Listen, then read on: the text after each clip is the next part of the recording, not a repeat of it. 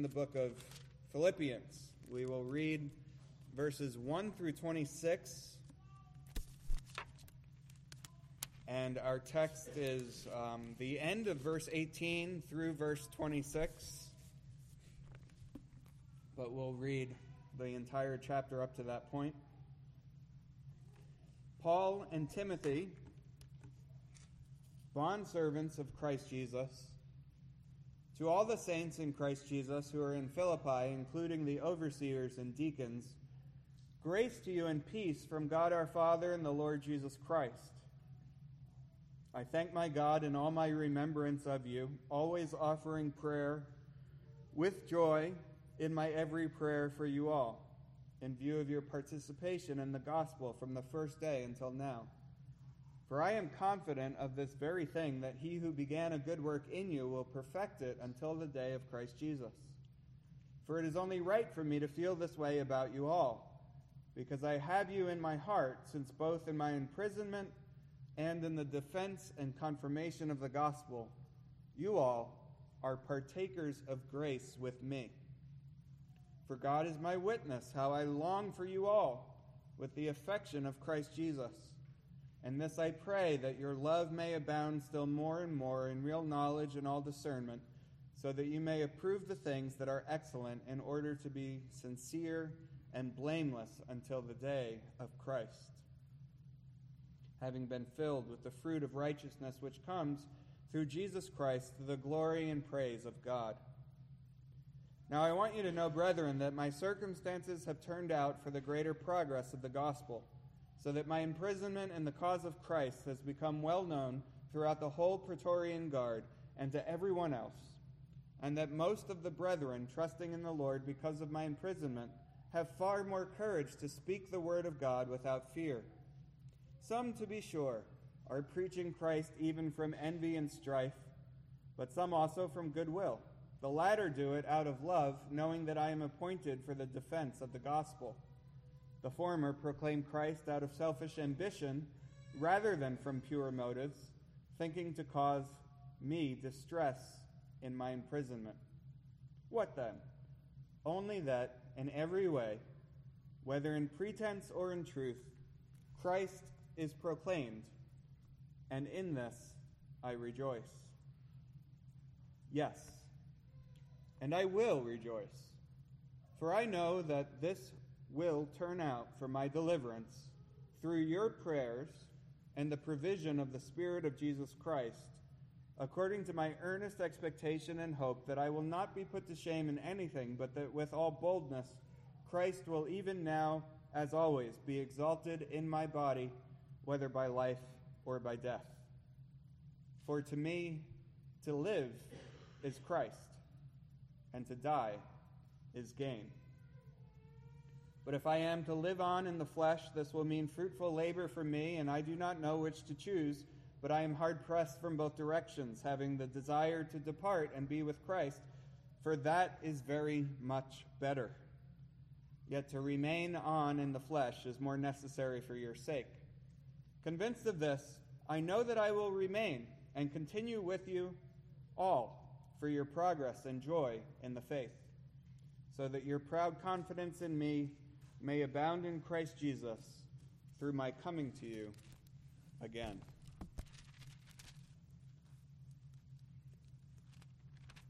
Let's just take one more minute to ask the Lord's blessing on our time together. Gracious God, we thank you for your Spirit and ask for his blessing.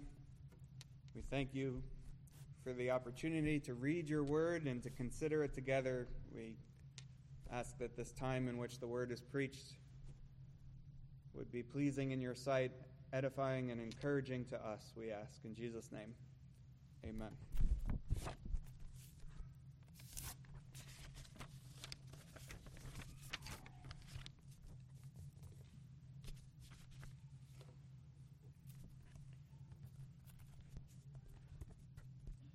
This passage from the Apostle Paul, inspired by the Holy Spirit,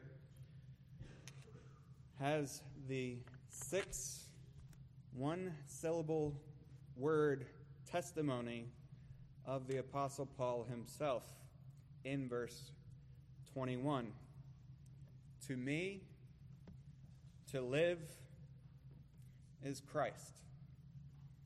And by thinking upon that, we can see what are two of my very favorite aspects of church life, which we all get to enjoy. First is that the gospel is such that it can be communicated to even the youngest among us. We rely on the Holy Spirit and understand that ultimately it is through the Holy Spirit's illumination that people are saved, being brought to a knowledge of Christ Jesus.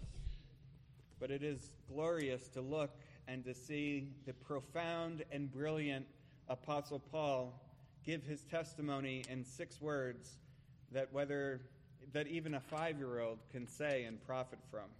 To me, to live is Christ. And if you are 5 or 95, you can say over and over, to me, to live is Christ.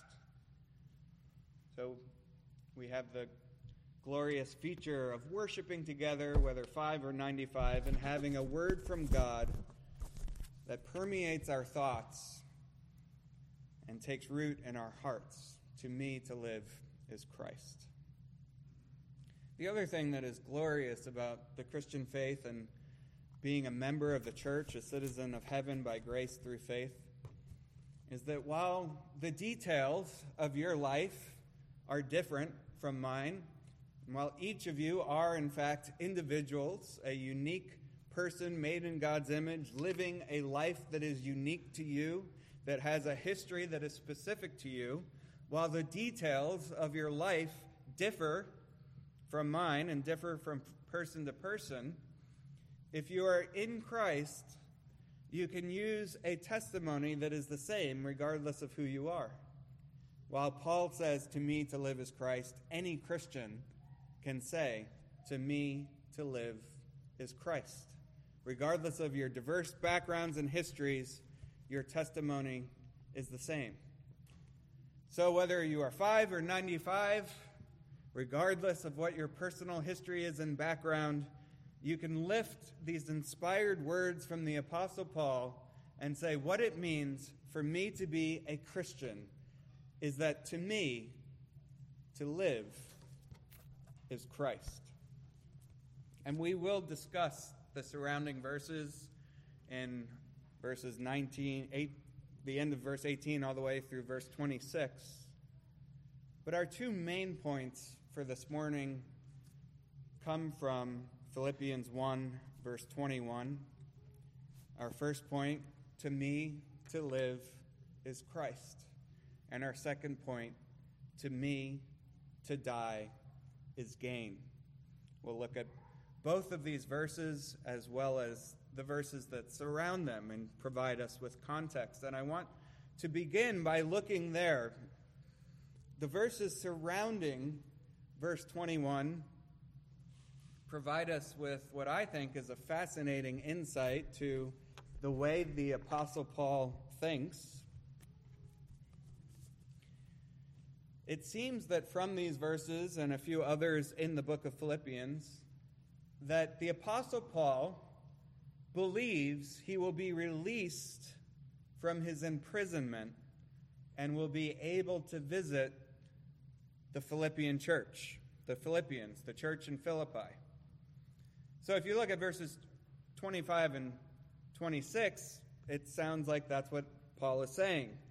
He says, convinced of this, I know that I will remain and continue with you all for your progress and joy in the faith, so that your proud confidence in me may abound in Christ Jesus through my coming to you again. And then later on in the epistle, as he speaks about Timothy and Epaphroditus visiting the church in Philippi, Paul reiterates that it is his hope to make it to the Philippian church himself.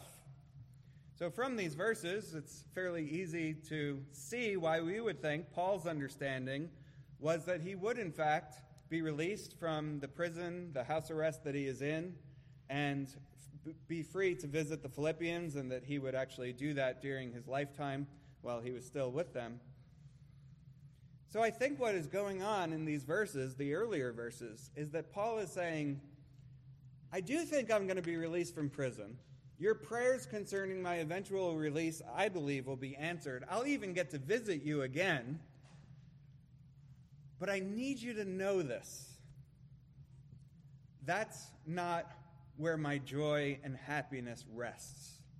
It is not my conviction that I'll be released that gives me confidence and delight and joy in God. In fact, before I get to the point that I believe I'll be released from prison and will be enabled to join you, I have to show you that even if I were to die in these chains, I would have reason for tremendous joy. And I think, therefore, he goes out of his way in verses 19 through 24 to explain his confidence in the Lord is such that even if he should die in prison, he would die joyful and happy. So this is what he speaks about in the verses that precede 25 and 26. At the very end of verse 18, he reiterates his joy. Yes, and I will rejoice. And then he starts to speak about his eventual deliverance. I know that this will turn out for my deliverance through your prayers and the provision of the Spirit of Jesus Christ. And what's fascinating about that verse 19 is that the word translated as deliverance is actually the word salvation. So when Paul says, I know that this will turn out for my deliverance, he may be speaking about eventually being released from prison, or he may be speaking about that concept of salvation that delivers you from a world and life of sin and translates you into glory. It's ambiguous, probably intentionally so from the Apostle Paul. And he goes on to say that his earnest expectation and hope is that he will not be put to shame in anything, but that with all boldness Christ will always be exalted. And then he makes it so clear, whether by life or by death. Leading up to verse 21, for to me to live is Christ, and to die is gain. To me, to live is Christ. I want us to put the bulk of our effort into those 6 one-syllable words. Whether you're 5 or 95, you can memorize those 6 words during this very sermon. You can convert them into a prayer. Lord, what does it mean to say to me, to live is Christ? My life is very different from the Apostle Paul's. And yet I too consider myself a Christian. If you're not a Christian, you can use those words to pray as well. Lord, make me someone who can say to me, to live is Christ. And if you're young and you're saying those words sound funny, you can still memorize them. And you can realize that to some degree, for your entire life, you will be learning what it means to say, to me, to live is Christ. During our prayer of confession, we used other verses from the Apostle Paul, which correspond to these 6 words. The same Paul who said, to me to live is Christ, said in Galatians 1:20, I have been crucified with Christ, and it is now no longer I who live, but Christ lives in me. He sees his old self as BC, before Christ, and therefore dead in the Christ, and dead in the death that Christ died on the cross, crucified with Christ. But now he lives And the life he lives is Christ in me, enabling him to say, for to me to live is Christ. And in another place, 2 Corinthians 10, Paul speaks about the mind of someone who can say, to me to live is Christ. He says, we are taking every thought captive to the obedience of Christ. What does it mean to say, to me to live is Christ? Think about how many thoughts you have, that perpetual onslaught of things firing within your brain, bringing to your mind the things that you are thinking. To me to live is Christ means that in some sense you are bringing them all before the Lord Jesus Christ. You are calling upon the Lord to dwell with you even in the thoughts of your mind. To me to live is Christ, says the Apostle Paul. And I think it's appropriate to think in terms of almost a theological poetry or a doctrinal poetry about that phrase, to me to live is Christ, in relation to various things that Jesus Christ himself said.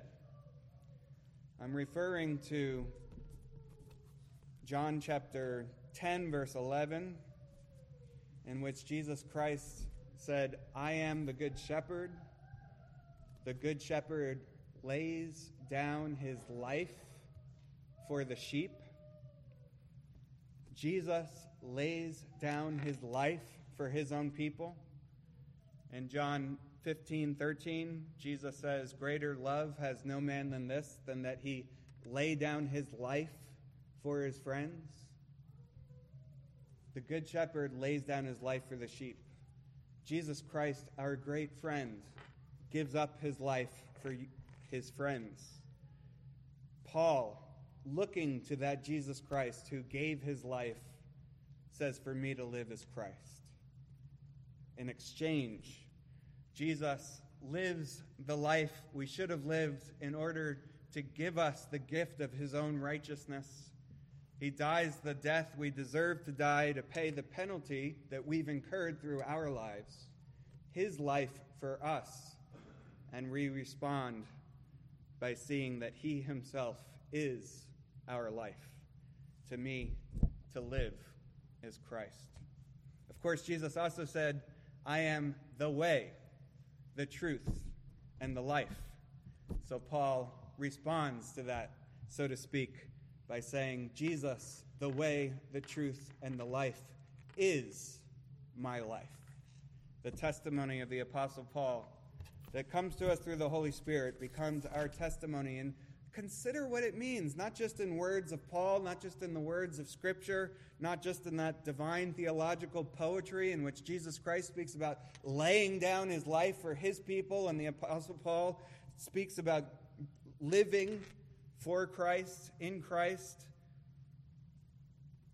Think about your own life, how encompassing it is. Laying down, sleeping, rising up, eating, studying, working, all of the achievements, all of the activity of your life, parenting, being a husband, being a wife, someone who is living as a disciple of the Lord Jesus Christ in all the different aspects of the Christian life. You on the job, you in school, you in the doctor's office. What does it mean to, at each one of those points, say, to me to live is Christ? It means you say, I am not first any of these things. I am not first a husband. I am not first a wife. I am not first an employee. I am not first a student. I am first a Christian, a disciple, a follower of Christ. In fact, for me to live is Christ. I look at all of these different activities that make up my life. and I'm interested in making them acts of service to my God and King, to the Lord Jesus Christ. In fact, I even want each of my thoughts to be held up before him as loving him and serving him. Because for me to live is Christ. And if you think about it, Paul's already said this in the very first verse of this epistle by calling himself a bondservant of Christ Jesus. Right? I mean, that's the whole glory and beauty of saying that, is I am completely and in every way tied to Jesus Christ. When I consider who I am, when I think of who I am fundamentally at the most rudimentary level, I am a servant of Jesus Christ. These chains that I'm in don't bother me. Before them, I was already chained to the Lord Jesus Christ, and if he would have me wear physical chains, then my response is, to me to live is Christ. The whole of your life before the face of God, and glory in that, rejoice in that, delight in that. See the magnitude of God's salvation through faith. That though you are a sinner, though you ask for forgiveness, though you know your need for forgiveness, you can say, to me to live is Christ.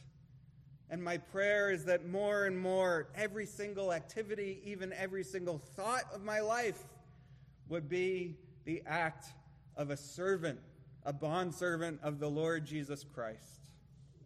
That it would all be service to him. Nothing about me matters except for the fact that I am united to the Lord Jesus Christ and can now live through the entirety of my life unto him.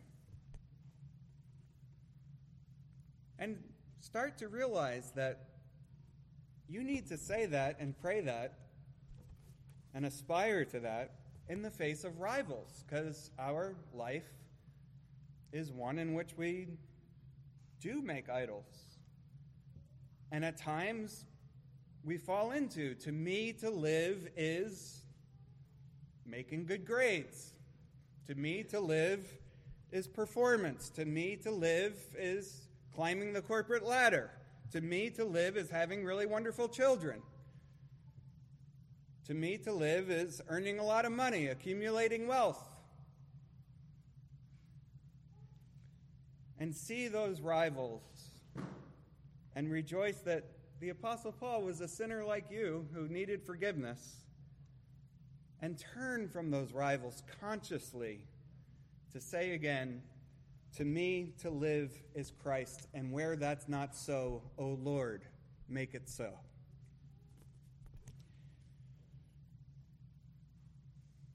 We are putting the bulk of our time into these 6 words, to me to live is Christ.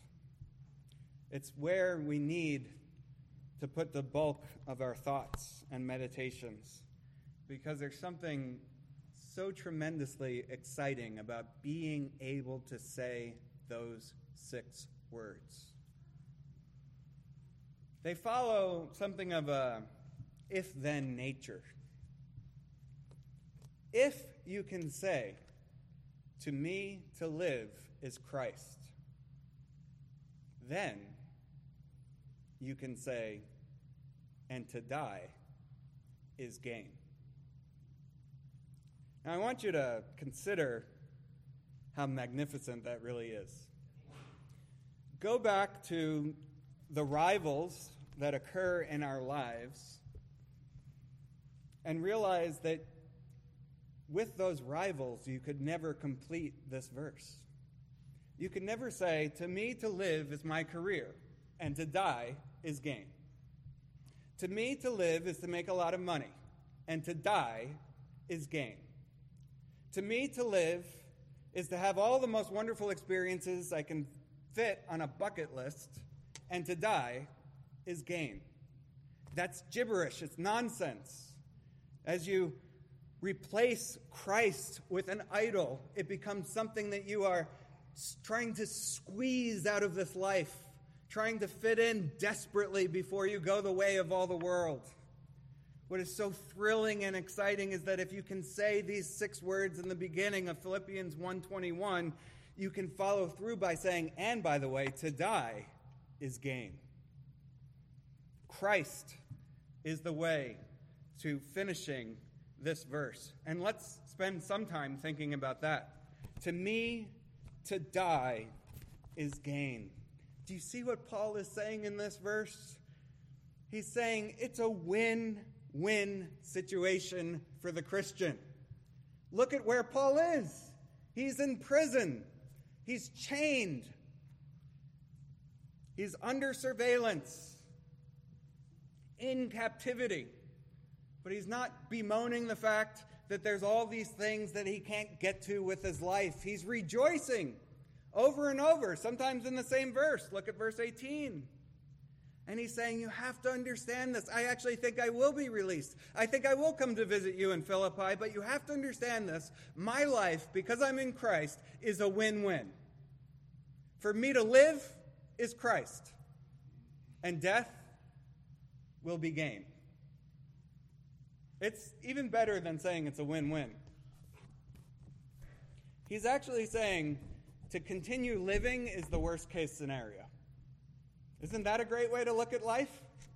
You look at your life and all the difficulties and hardships along the way, the things that keep you up at night, the things that bring you to tears, the things that cause anxiety. And you can say, because for me to live is Christ, means this is as bad as it ever gets. And that's really true of the Apostle Paul. He is, after all, in prison. It's very much on his mind. He repeats it over and over. He's in chains. He's in bonds. He's not planting church after church after church all over the ancient world. Instead, he's chained up for years on end. And even there, he can say, to me, to live is Christ. But he acknowledges that's the worst-case scenario. Because to die is gained. And there's where we should think about what we confessed and professed in our confession of faith.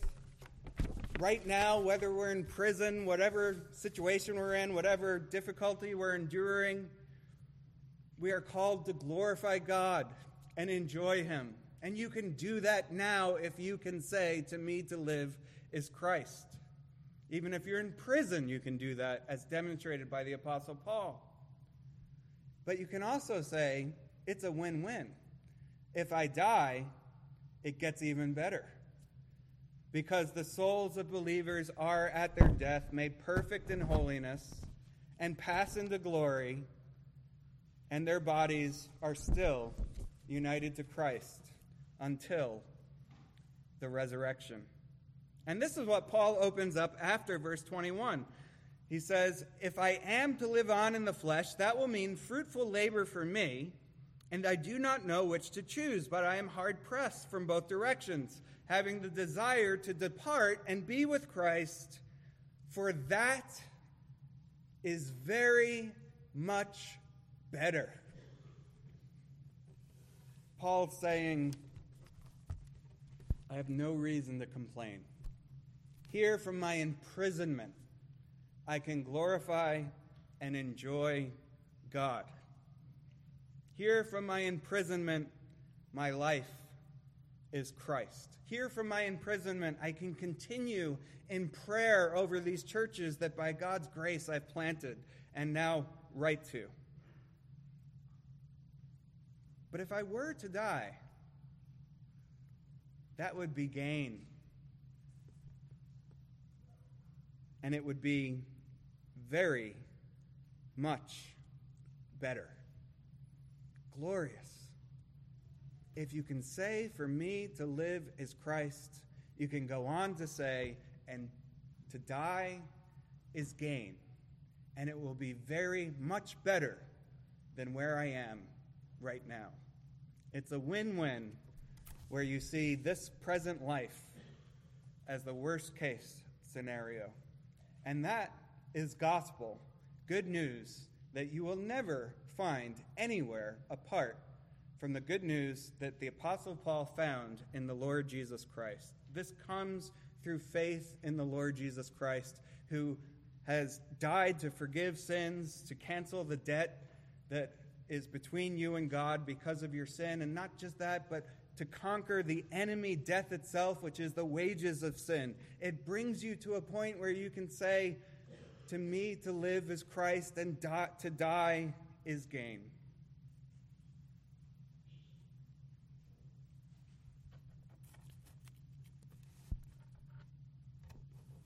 One of the features of church life that can be difficult is enduring times of grief, funerals, memorial services, gravesides, realizing that we continue to meet here week after week, and that some who used to meet with us are not bodily present any longer. We don't see them. We don't get to greet them. We don't shake their hand or give them a hug or say hi.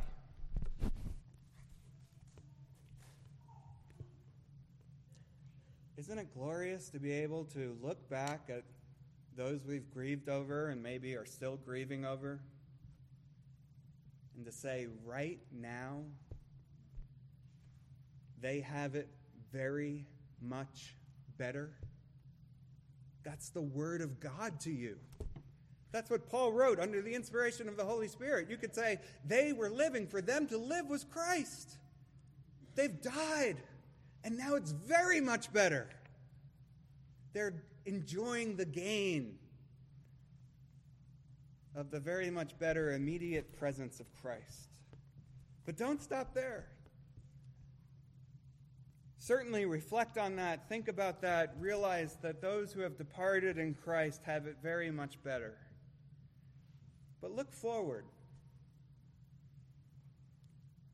and know that one day, you who say now in faith, for me to live is Christ, one day you will learn how much very better it is to gain what is brought through death. One day, we'll join the saints who have gone before us, including the Apostle Paul, saying, look at how very much better the immediate presence of Jesus Christ is. Looking back, we can rejoice over loved ones who have departed, enjoying now what is very much better.